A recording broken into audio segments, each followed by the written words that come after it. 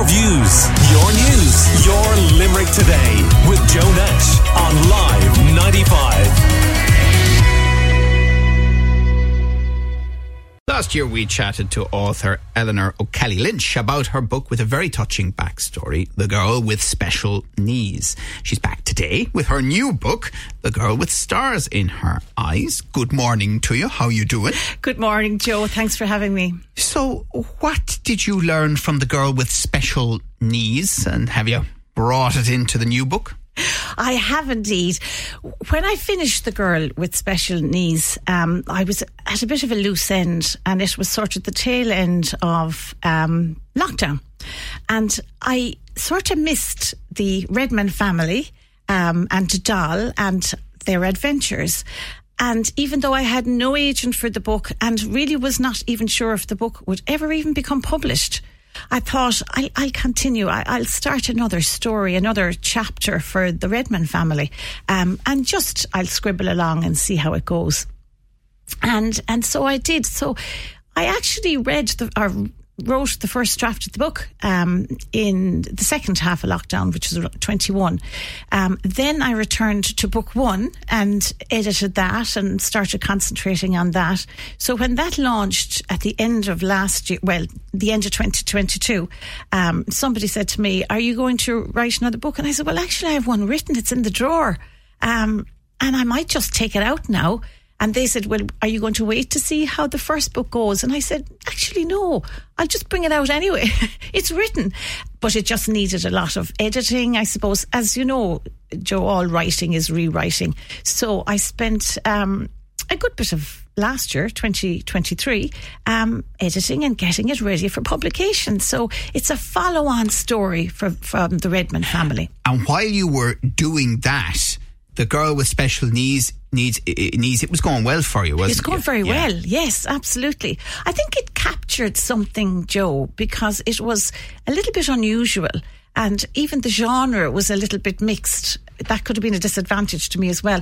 It is a story about a family, a very ordinary family, and at the heart of that family, there's a little girl who has special needs. She's very unhappy, she's in despair in the first book, and she yearns and she dreams and she sees things on the telly and she sees fairy tales and she believes that somehow she can sort of get out of her current life, which is very limited, and she feels it's a lemon life, and she's convinced that the gods, will align for her and that she will be transported to another world. And she is. And that makes it a little bit of a fantasy story.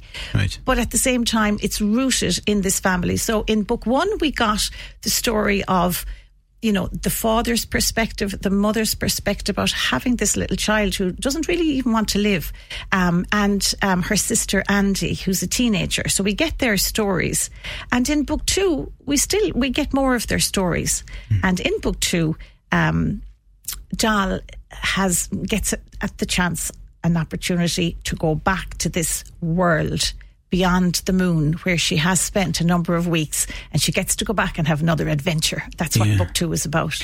That's very interesting, because I know the author Dan Mooney was with us before Christmas, and he was talking about his latest book, which is dystopian fiction compared to what he had been doing previously. And his publishers asked him to use the full version of his name, Daniel J. Mooney, in that genre, for the very reason that you were talking about. The publishers can struggle a bit with, where do we put it? How do we sell it? Yes, you're spot on. They really do. They want you. Is your story a domestic drama? We'll put it here. Is it a historical romance? Is it a crime? We'll put it here. So I think when they hear, it's a story about a family in trouble, but actually there's a little bit of, sort of Mary Poppins-like magic in it, they struggle with that. Where are we going to put that on the shelf, And The Girl with Stars in Her Eyes, who's it aimed at? It's definitely aimed at, it's an adult audience and women. And I think women of all ages. Now, men have read it as well. And at my launch, I had John Gilroy, who's former senator, and he had read the book and he was saying a few words about it. And he said, from a man's perspective, he said, in his 50s, he said, I really enjoyed the story. And he felt that it was a story that would appeal really to anyone, which is great.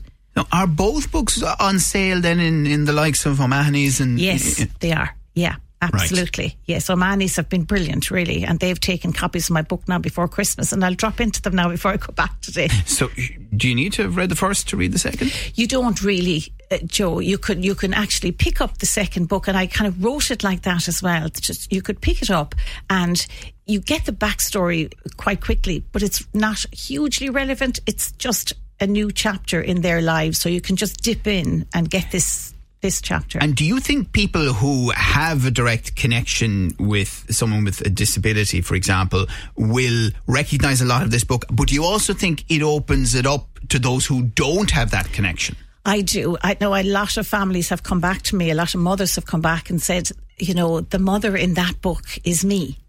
And I recognise the despair, and I recognise the trauma, I suppose, and the tears, what's involved.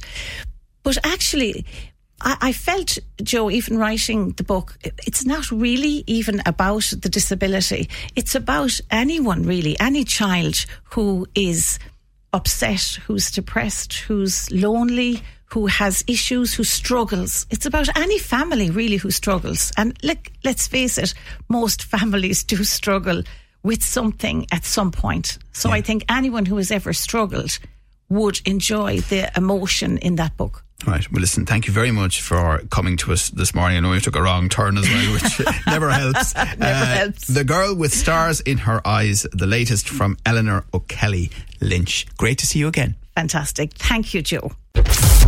Your views, your news, your Limerick Today with Joe Nash on Live 95.